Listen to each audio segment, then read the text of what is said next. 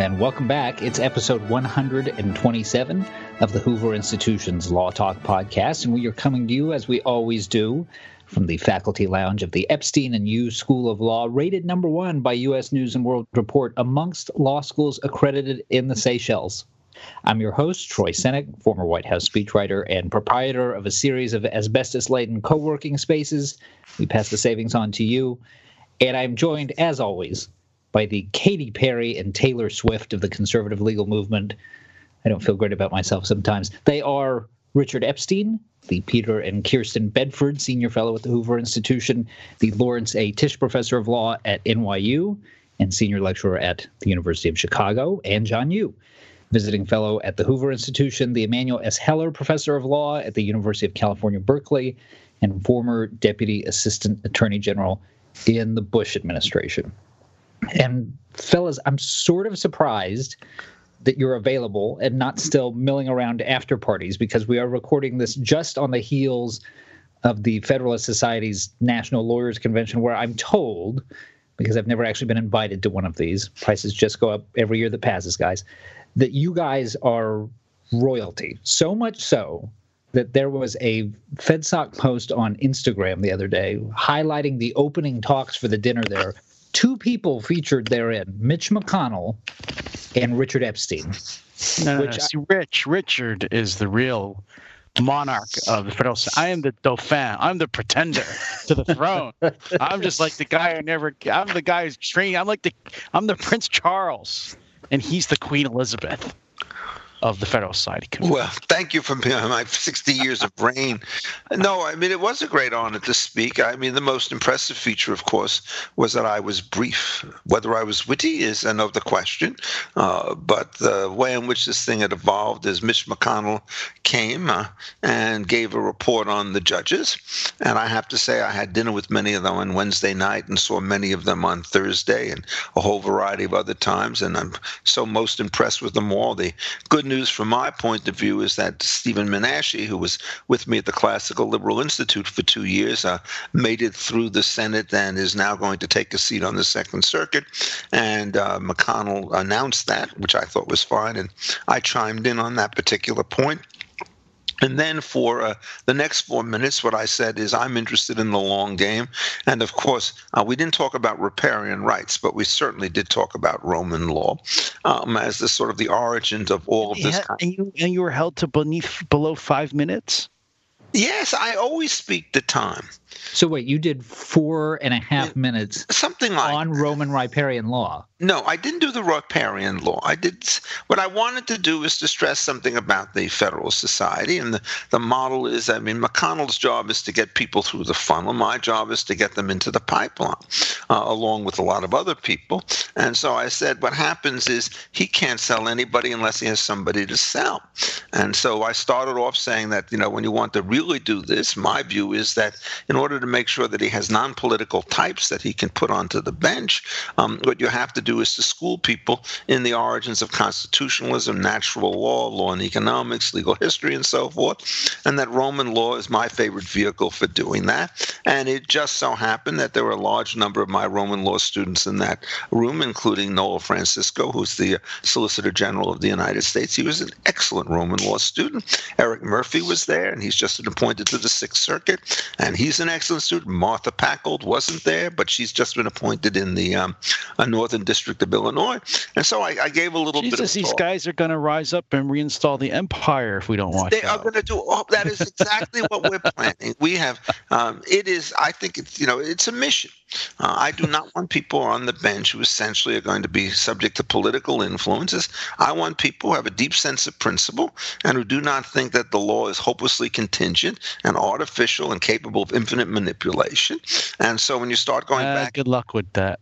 Well, you do have luck with it if you try, and we did try. We tried very hard. So at the end, I didn't know how to end it. I started to twist my tongue, but the last sentence I said, I think, although I've not heard it, but I think Wait. You got up and you were not prepared. You just started talking. No, of course I was not prepared. Now I really don't. Now, see, I wasn't there. Now I really don't believe you were under 5 minutes. I was under 5 minutes. Because you've spent more than 5 minutes describing the 5 minutes. Well, that's because I have to go through all the the angst that it takes to get to the 5 minute. But no, you had one theme, the sort of long run, short run, and then I talked about the various ways. And in the end, I wasn't quite sure what to say, so I think I said something like, Senator McConnell, you ain't nothing without us. Did you really say that? I think I said that, but I'm not sure. But if I was certainly thinking it, but I believe I said that. Because I think it's actually true. I mean, all these years, that seat for Richard in the 7th Circuit in Chicago just went poof up in smoke. That seat for the 7th. Look, when I wrote my article on the Yellow Dog contract. Oh, no, we can't do Richard. That's when my seat went poof. We can't go back to the Yellow Dog contract. All these years, our listeners not realizing that this whole Roman law thing was a long con for you to restructure the entire federal judiciary. It's good. I'm glad to see it coming to fruition. And it's actually taking hold. So the place that we've obviously got to begin on this episode is the impeachment hearing. So let me start here. There has been a noticeable rhetorical shift amongst Democrats this week, insofar as they have, for the most part, stopped using the phrase quid pro quo and started referring to the president as having solicited bribery. The logic here being that he was trying to extract the investigation he wanted from the Ukrainians as a condition of releasing the aid and giving President Zelensky the White House visit he wanted. And Nancy Pelosi explicitly made a point of noting this week that bribery is in the Constitution attached to the impeachment proceeding. So, John, let's just sort of stipulate, arguendo, the facts of this case look the way that the Democrats say they do. Even under those circumstances, is bribery the right legal category to place that in? It's interesting. I'm not sure whether this is bribery under the impeachment clause. It's interesting. Treason, as you know, the impeachment clause says you can be impeached and removed for treason, bribery, and then other high crimes and misdemeanors. Treason is defined in the Constitution. Bribery is not defined in the Constitution, and then certainly other high crimes and misdemeanors aren't defined. So we're not really sure what impeachment bribery looks like. You could say, well, maybe it's just the same kind of bribery that would exist already in the federal criminal code. But I think that can't be right. And this is why. Because we bribe people all the time. That's what the CIA does. We don't go around, right? If you're a CIA agent, you give money to people in foreign governments to betray their country and do stuff for us. We've been bribing people for, since the end of World War II, if not before. We were bribing people during the Civil War, bribed people during the Revolutionary War, on and on. So it can't be the case, it seems to me, that one could just say, oh, Trump gave something to someone or offered them something, it's automatically bribery, and he's impeached, because then we would be impeaching every CIA director we've ever had. And the thing about it, we also make payments sometimes and deals with confidential informants and plea bargains. So I think that can't be right. The Democrats' argument is way too broad. So the question is, this is kind of bribery that the framers were thinking of when they wrote the impeachment clause. So when I looked at the original material, the only example they really talked about was when Louis XIV, the King of France, Louis XIV, Richard will correct me on my French pronunciation, was Louis XV, yeah. I'll do it in German. He bribed the King of England. He put him on the retainer. He was on a retainer, basically, and he paid the King of England a certain amount of money every year to make sure that England would not send troops into the battles that France was waging on the continent with other European powers.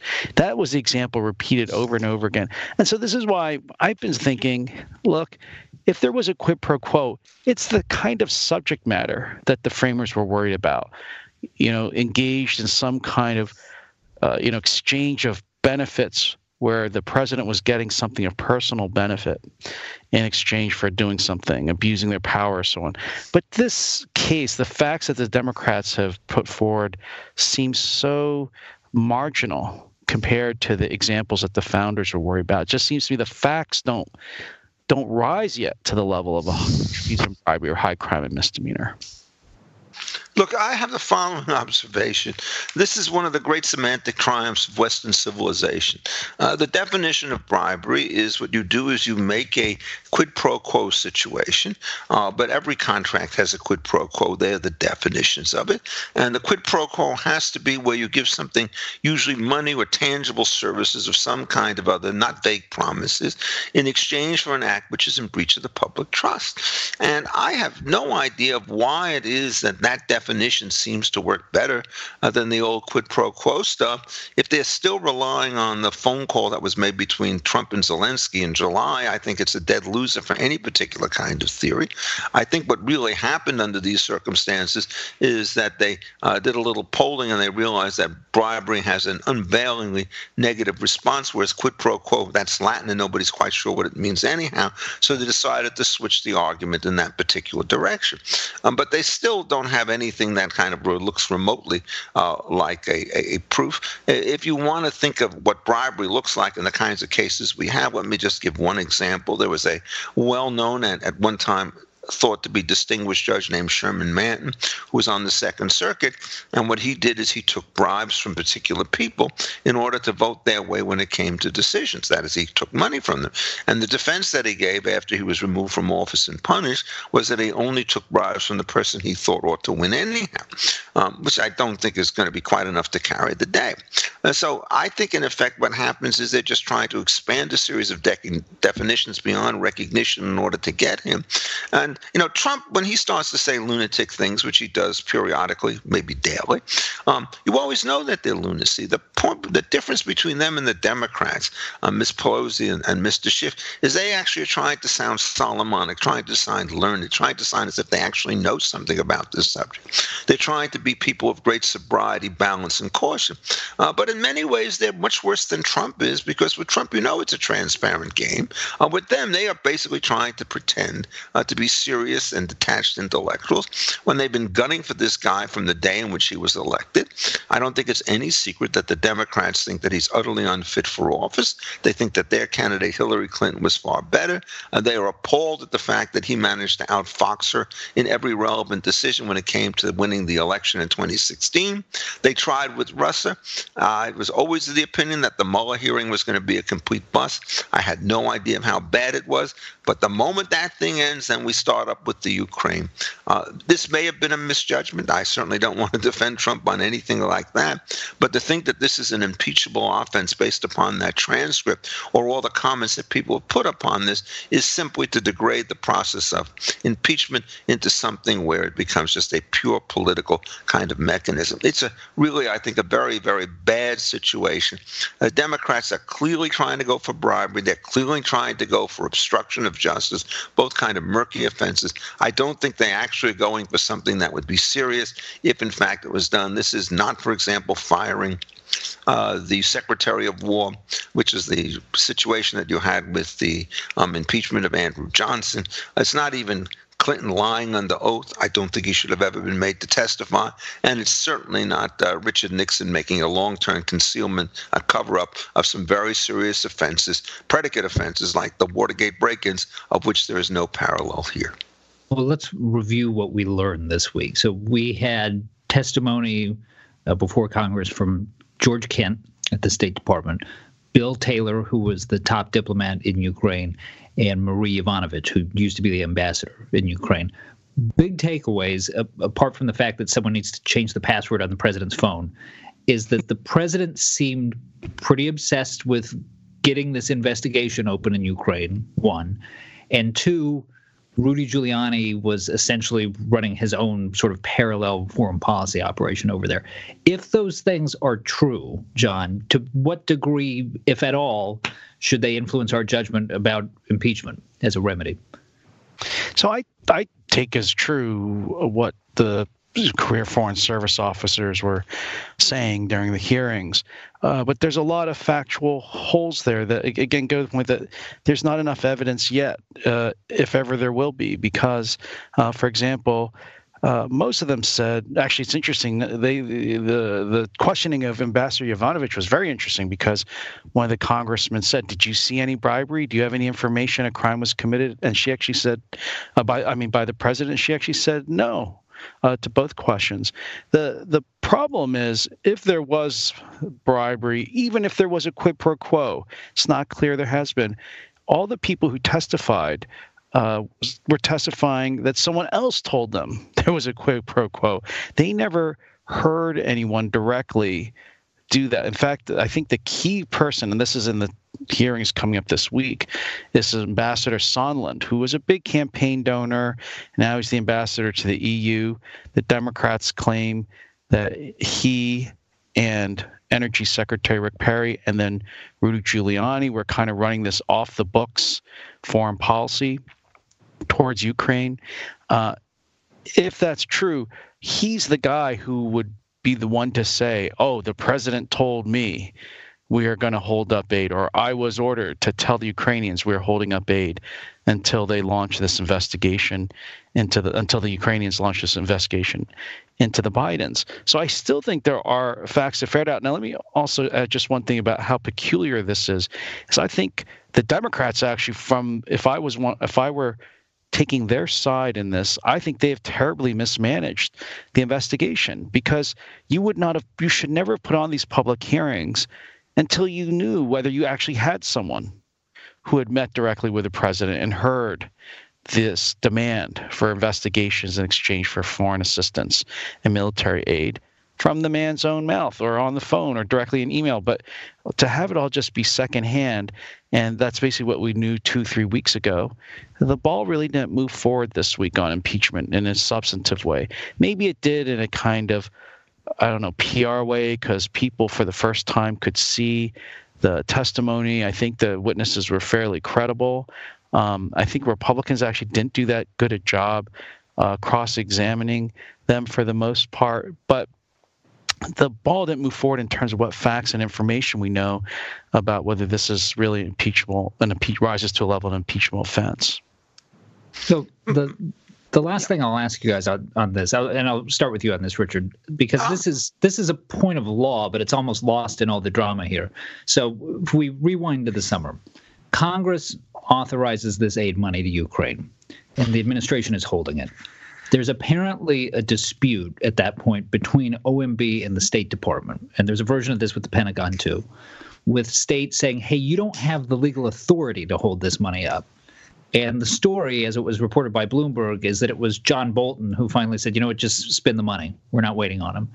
So, Richard, what kind of power does the administration rightly have in a situation like that? Congress has appropriated the money to hold it up. Look, this has been one of these constant problems. Clearly, there are the words, the Congress shall do this, and they've made the authorization. But what happens is there's always got to be a bit of democratic or diplomatic discretion. For example, something happens in the interim between the time in which this authorization is made and the time at which it has to be transferred. And somebody's going to say, well, we're not sure that this is the right thing to do because of its symbolic effect. We're not sure because there seems to be a change in government policy. We're not sure because there's some revelation of what has happened with the Soviets or the Iranians or anybody else who might be involved in the area. And so I think, in fact, this is always understood to be a very potent and very difficult kind of gray area. And remember, Obama was authorized in the same way to make exactly the same kind of shipments, and he declined to do so because he thought that it might inflame the Soviets under circumstances were inappropriate. And, you know, to the extent that Trump was following in Obama's footsteps, that hardly sounds like an impeachable offense. Then the whole thing starts to get untangled. But, I've looked at the transcript like everybody else, and as best I can tell, it was, as Giuliani described it in his surprisingly good editorial that he wrote in the Wall Street Journal, that this was a courtesy call. This was not a system of threats. You've got 20 people in the room. That's not the time we try to put pressure on anybody.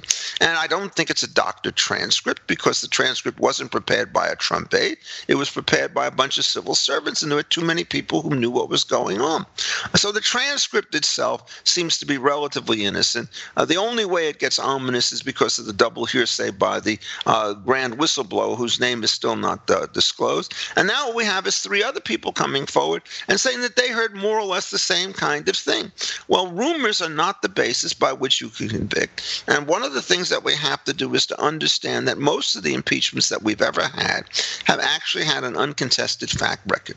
There was nobody in the Nixon cases who were going to say that he did not hold this stuff up. And so it was with respect to Clinton and with Andrew Johnson before him. But here there are huge questions with respect to credibility. We don't even know, when you have an impeachment, who decides what evidence is going to be admissible. Is it going to be the Chief Justice who presides? Is there going to be some parliamentarian who owns this? Is there going to have to be a vote of the Senate itself? My own view about this is, if you have a hearing as grave as an impeachment trial, all of the standard protections against the use of hearsay in hearings, I think, really have to be scrupulously observed. Those are error reduction rules, and I think the last thing you want to do is to waive them under these circumstances. So I could easily see the House impeaching, and McConnell, who's a pretty shrewd operator, running the sentence, saying, look, I've gone through this stuff, and unless you could give me stuff which meets the standards for admissibility in an ordinary criminal trial, I don't want to hear them. Now, this is not in the Constitution as such. There are protections in the Sixth Amendment about criminal prosecutions, but the impeachment is sort of independent, and the Sixth Amendment is clearly having to do with private parties who are going to be tried in state court or in federal court. Remember, at the time that the Constitution was adopted, there was no constitutional obligation to create trial courts in the federal system. You could use state courts for federal cases. So I think, in effect, that what happens is the Democrats first have to be able to get past the admissibility barrier. And if they don't get past it, I think what's going to happen is they are not going to be allowed to put their witnesses on if they say what somebody else says. Now, the question is, do they have to put on the fellow who is the whistleblower? They've kept it secret. My view is, if they never use him to testify, they may not have to disclose it to the public. But I don't have quite the same view as to whether they could keep that concealed from the Republicans, who may have a very strong interest to interview him to figure out what it is that he told, where it is that he learned these things, whether or not his story was concordant with those of other people, whether he spoke to other people who were not involved in his report, who gave contrary information. I do think that an in-camera interview that they have with him would, in fact, be appropriate under these circumstances. So I think John is right that it got off to a bad start. The headlines were kind of juicy, at least in the New York Times, but I don't think that there's anything here. And I refuse to watch the hearings, by the way, so long as they're based on hearsay. So I'm doing it on the basis of very reliable hearsay, that is newspaper reports. I think, in effect, that so far they are basically back at ground zero. They're using artificial definitions of what counts as bribery, concealing its close relationship to the quid pro quo, and they're relying on very stale evidence. And the motivation side has to be there. Even though they purport to uphold the rule of law, these are the same guys who are basically grasping for blood, trying to basically kill the president before the Ukraine began. And if this thing passes and they have any time, they'll look for something else to take after him. The motive is not strictly relevant, but it certainly requires you to look at the evidence that they present with a somewhat skeptical eye. Before we move on from this, John, I just want to get you on one of the things that Richard mentioned there towards the end. What do you make of the Republican strategy here? Because the GOP submitted their list of witnesses that they were requesting for the hearings, and that list did include the whistleblower. It also included Hunter Biden. Now, obviously, some of that is politics, but let's put that aside for a moment. As a matter of trying to get this process right, is it, in fact, necessary to hear from one or both of those people? Yeah, first, this process has been conducted very differently than in the past because it hasn't allowed the minority to call witnesses of their own and to pursue their own lines of inquiry. As Richard said, and I've said before, the Constitution doesn't require it. The Constitution gives the House the right to make up its own rules on impeachment. It gives the Senate the right to make its own rules on the trial. But I think because two things. I think one, because the evidence and the counter arguments will never be heard in the Senate. This House is kind of the only chance. And then second, I think it is fair, because impeachment is a mixture of law and politics, to look at the origins of the impeachment inquiry, to be able to look and ask the questions of the whistleblower and to say, did you coordinate your complaint? Did you talk to people on Schiff's staff? I mean, that's the Republican line. I don't know whether it's true or not because they haven't been able to pursue it, and so we don't know. Is this, because if Richard's right, and this is just yet another effort to bring down Trump using, whatever sticks available to beat the dog, then you wouldn't be surprised if it were something that was kind of manufactured the way the original claims that led to the Mueller investigation were.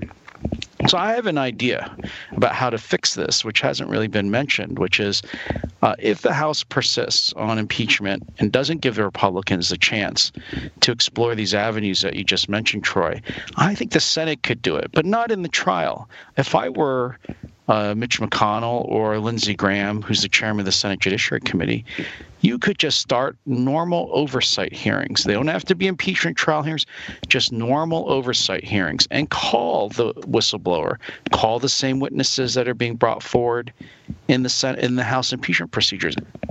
Call Hunter Biden. You could call Joe Biden too. I bet Joe wouldn't mind a chance to appear before his former colleagues in the Senate.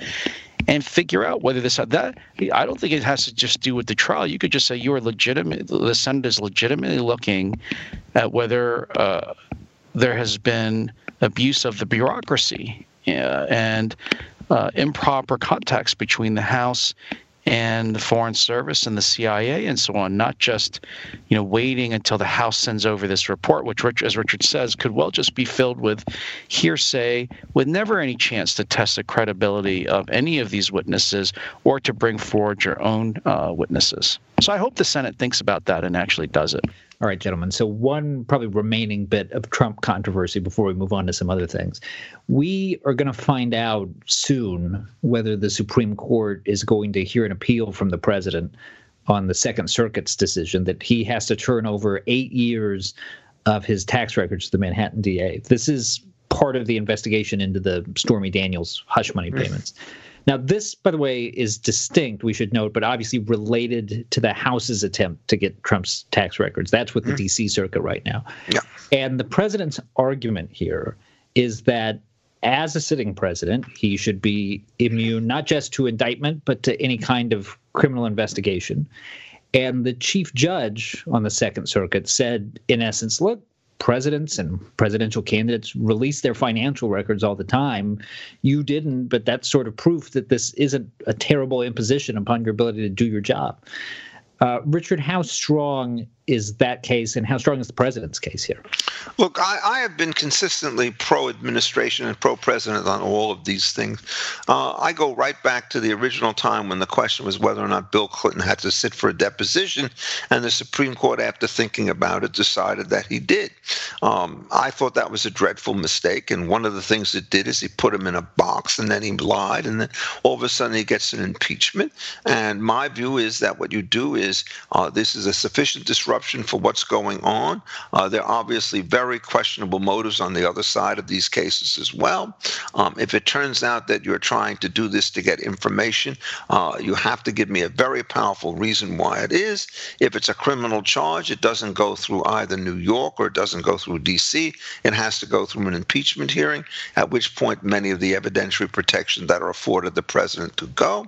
I think that when you started to look at the House, it was exactly the same thing. I'm not aware of any case in which an ordinary subpoena has been brought against the president in order to get this kind of information. And indeed, Justice Tatel in his own decision only cites one case where it was sought and it was denied. And he says, well, the denied in that case, but there was no blanket denial. But in this particular case, what he's trying to do is to get information about the way in which the president may have padded his assets in order to improve his tax position. Michael Cohen is the authority on all of this. You don't need this information to figure out what kind of legislation you want. If you're seeking about how to prevent presidents or anybody from padding assets, they want this as an aid to the impeachment case, and I don't think that they ought to be able to get it. So my view is, whether you're talking about a congressional inquiry, whether you're talking about a federal prosecution inquiry, whether you're talking about a state inquiry, what you do is you simply say, look, here's the deal. There's no testimony that you could get from the president, no documents that you can get to examine. examined. What you can do is you can insist that the documents be held by a neutral party so that they can't be destroyed. You can insist that the statutes of limitations have to be waived, told as it were, until the president is out of office, at which point you can then begin these kinds of things. But otherwise, it's not only these two suits, there are many, many other suits that can be brought that way. I thought Naomi Rao, in a dissent which has been roundly criticized by all sorts of people on the left, got it right in the situation with respect to the District of Columbia. I do not think under any circumstances that the kinds of stuff you're going after the president, you're there. If there's a legislative purpose, there's so many other ways you could get the kind of information that the question is, why is this information particularly relevant? It isn't. And why is it that when you have thousands of other ways to investigate this, do you decide with malice aforethought to go after the president? Is there a valid legislative purpose for getting information? There always is. But the real question is there a valid legislative purpose for getting this from the president where thousands of other sources are available? And to that question, I think the answer is no. John, I mentioned that the case regarding Congress trying to get the tax returns is a little different. That's obviously partially because it's Congress, but it's also partially because the purported justification comes from somewhere else. There is a statute from 1924 that they're appealing to that gives certain congressional committees the authority to see anyone's tax return, as long as they're in closed session, I guess, if it's identifiable. And Democrats in the House say that's it. It's just open and shut. And Stephen Mnuchin, the Treasury Secretary, has refused it, saying that it's a violation of privacy. Is the president any more or less at risk in that case than he is with the one out of Manhattan? Oh, yeah. And I disagree a little bit with Richard on the case for it under state law. But I think the one under federal law, you look at the statute, there's no exceptions.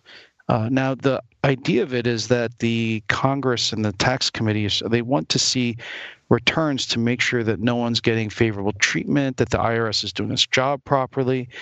They're supposed to keep the returns confidential. So that, I think what's really going on here is that President Trump, with maybe good reason, thinks that once it's handed over, the tax returns handed over to the committee, someone's going to leak them.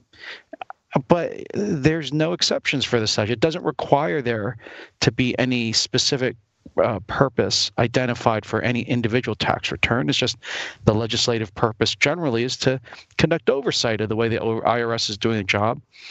I don't think any court case has ever upheld any resistance to the statute. There isn't any privacy exception to complying with the statute.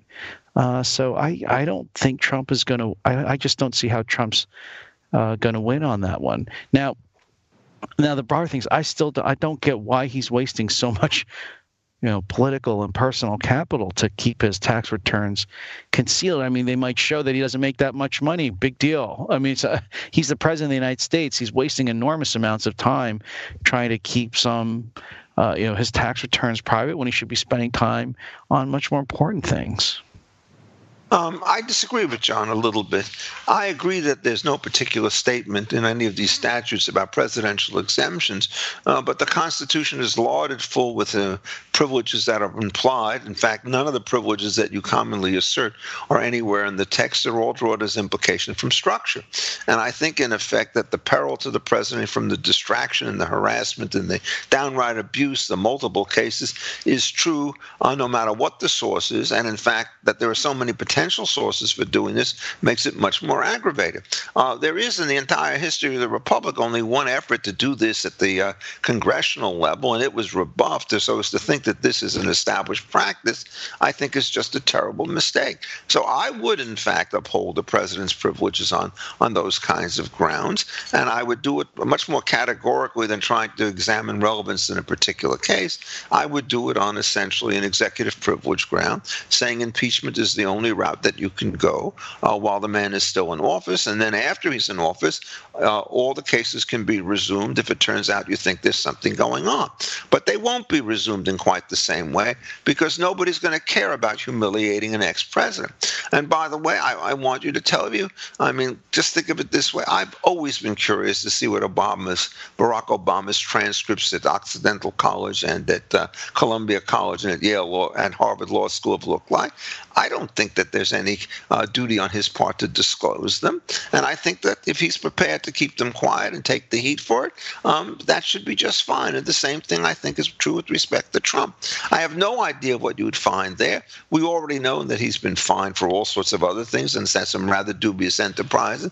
So if somebody's going to start to tell me that there's evidence of some kind of irregularity in those papers, I say I'm sure that that's the case. But that's part of the reason why we don't want them to be examined now. It's going to compromise the opportunity of a president to work, to have the reputation sullied, and to have his depositions taken, and to essentially create a massive kind of distraction. We'll see. The Supreme Court has been asked to give a stay with respect to the decision that was made in the D.C. Circuit. It's worth noting there was one Trump appointee that went one way, but the two other judges were Democratic appointees. I don't know what it is that you want to make out of all of this. I think that there's obviously some sort of political stuff there, but my principle has been one that I've been with for a very long period of time. And if I'm talking about these principles to protect Bill Clinton, the problem is that the court rejected those arguments. I know that, Clinton but versus Jones. I don't think they were wrong. No, you're making a reasonable argument. Thomas Jefferson made that argument. I think it's just a terrible thing to do. No, the problem is that the court, this is the same argument Clinton tried in Clinton versus Jones, and he lost, I think, 9-0. And I know that, but I mean, this is not a bunch of guys who are very used for dealing with civil litigation. As somebody who from time to time has had his deposition taken, even about matters which I was not directly involved with, what you always understand is how fraught with difficulties a deposition. And as one lawyer told me when I was doing this, he says, if you get 99% of the questions right and 1% of the questions wrong in answer to a deposition, you're finished. And I think it's that particular kind of dynamic that's very much at work here. So the amount of preparation that you have to do for a deposition is enormous, and the ability to make a slip is very, very high. And once you make a slip, particularly on confidentiality and so forth, if one thing comes in because you've breached the wall, everything starts to come in. These rules are not really designed, I think, to deal with presidential type situations. I just don't see the Supreme Court overturning Clinton. I don't. I mean, look, my view is they had very bad judgment on that particular case. I wish some of them had been a bit more, shall we, closely attuned to litigation on the floor. I thought the Stevens opinion was hopelessly abstract. And in fact, the day in which it came down, I was actually speaking at the Women's Society for the University of Chicago, and that's the day I began my denunciation of that opinion. Okay, guys. I'm consistent for the long haul. One thing I can tell you for certain that Donald Trump is guilty of is hijacking this show, which puts me in a bit of a quandary because there are a couple of great constitutional law storylines right now that we are not going to be able to get to because of how much he's dominated our discussion here. So, jump ball, I will leave it to the two of you. Should we do Equal Rights Amendment? Should we do faithless electors? So I think Equal Rights Amendment. Okay. So well, he does that. Sure. I mean, faithless electors. John, if he wants to do this, let John answer it first. Okay. It's dead as a doornail. Well, okay. So there's two things I want to talk about here. This is a fascinating story. It's not really getting enough coverage yet.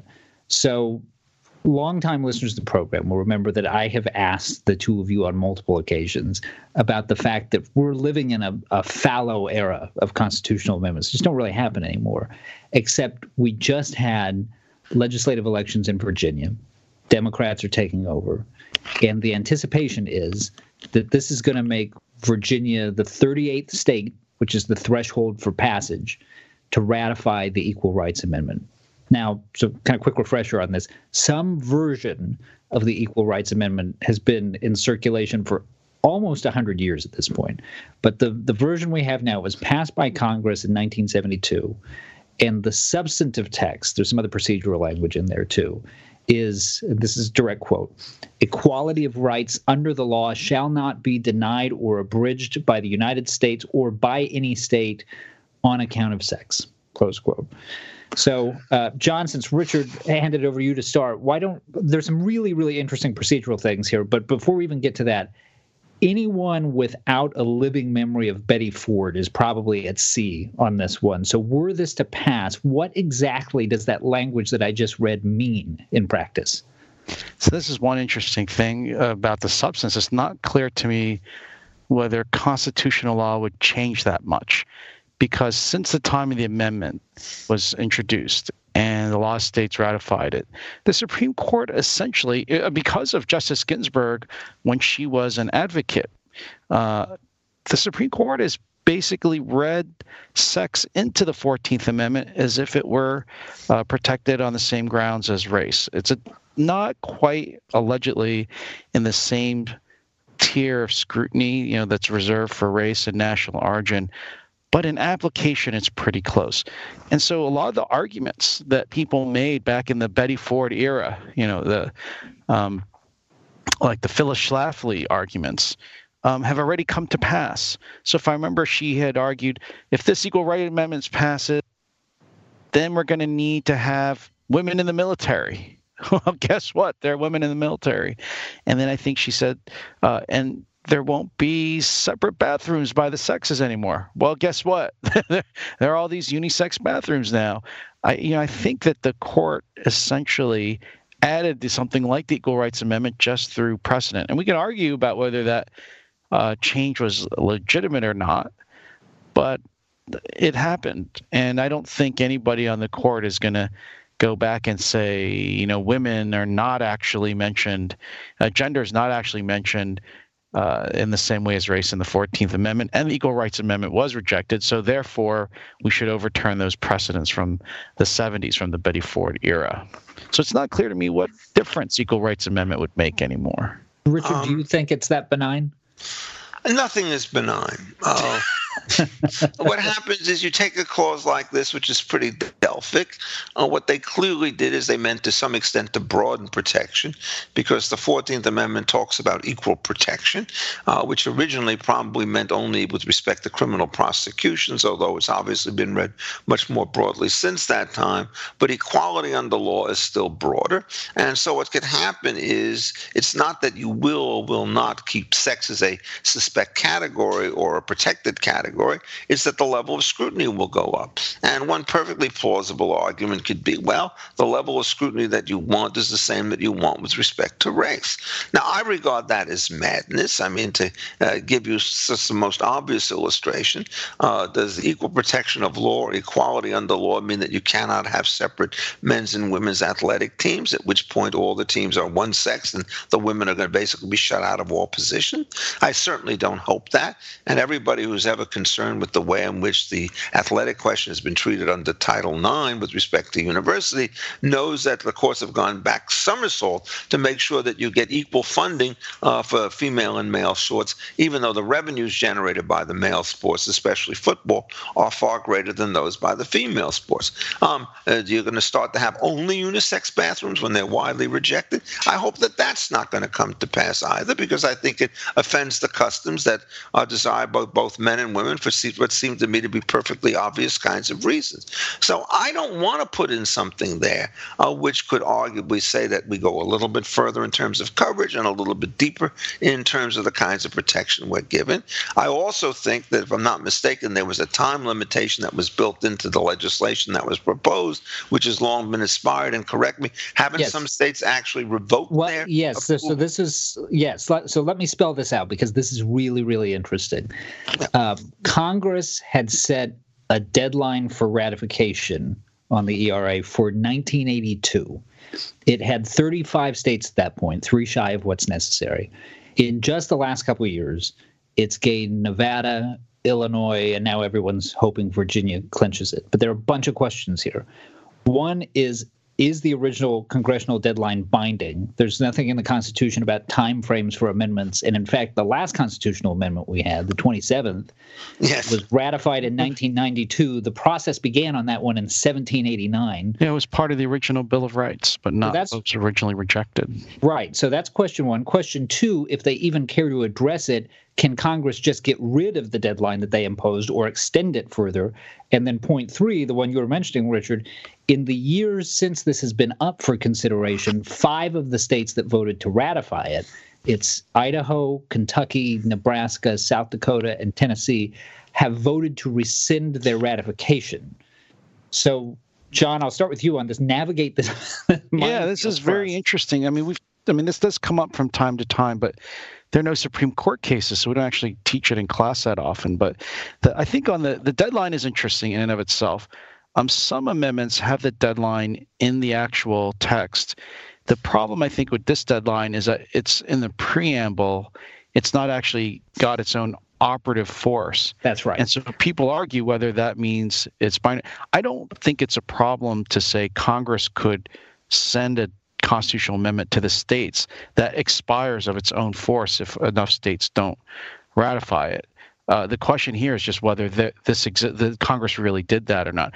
Personally, this preamble versus operative language, I don't think should make a difference. So if Congress has it in there in the text as it does, I think it should be operative. So I think it's already in a way moot because it has expired. But the second interesting question, because this is one that just I don't think the Supreme Court has really ever resolved, is whether a state can retract its ratification. Now, personally, I don't see why it can't. And the historical counterexample is the 14th and 15th Amendments. But those are really unusual circumstances. I haven't looked at this in a long time. Richard probably looked at it much more recently than me. Richard probably just remembers it better the first time he read it than I did the third or fourth time I read it.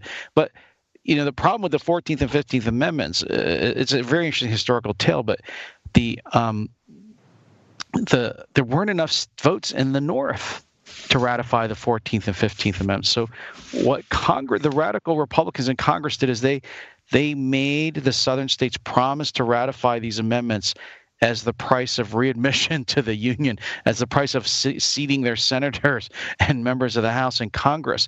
And so then once those guys got there, they tried to take the ratification back. And that was held not to be legitimate. I think that is a one-time, almost like, one-time only case governed because of the unique circumstances of the Civil War and Reconstruction. And what do you do with these, rebel states? But I would think normally a state should be able to ratify and then retract its ratification. Just to be clear, John, you mean retraction while the ratification process is still open, right? Oh, yeah. Once it gets added to the Constitution, then, it's done. But yeah, no, you're exactly. Before it's actually been approved. Look, I take a view which is somewhat different from this. I think the first thing to understand is that people wanted to make the amendment process difficult, which is why they required multiple routes, all which needed some form of supermajority. I think also that there's something about to say that you would like, in fact, there to be a consensus at the time that the thing was adopted. And so therefore, when you decide to compress the period, making it long enough so that it's not an idle gesture, but short enough so that you actually have some binding, that ought to be respected as the way in which it's going. So as to have, you count the Virginia vote, which wasn't taken, which is now made essentially 40 years later, and you ignore all the revocations that were done in the interim, is not the way in which you want to deal with major constitutional amendments. So I would say as of the end of 1982 and the deadline, the whole thing is gone. If that is wrong for some reason, which I do not think it is, then it seems to me that you have to allow for the change in vote on the revocation side, as well as the decision to vote on the other side. I mean, suppose, for example, what had happened is that some state had actually flipped its vote from negative to positive. Are we going to say that that's impossible? I would certainly not want to make that point if you were within the particular period. It seems to me that what you need to show is, as of some date before that 1982 deadline, you have 38 states that were on board with respect to the amendment in order for it to count as a ratification and passage. But if you can't meet the temporal deadline, then I think that it's gone. This is part of the symbolic battle that we're going to have. A good analogy. Can I just throw in a good analogy? You could throw in a fabulous analogy. Think about voting in the other branches. So when you vote in Congress on the Hill, right, you have to vote by a certain time. And so members show up and they vote. They can always change their vote before the time is done. And then think about the Supreme Court. They go to conference and they vote. But they can always change their vote too until the opinion shoots. It happens all the time, right? Chief Justice Roberts he flipped his vote on the Obamacare case after the conference. Usually in our system, your vote doesn't finally count until the deadline, and you can always change your mind.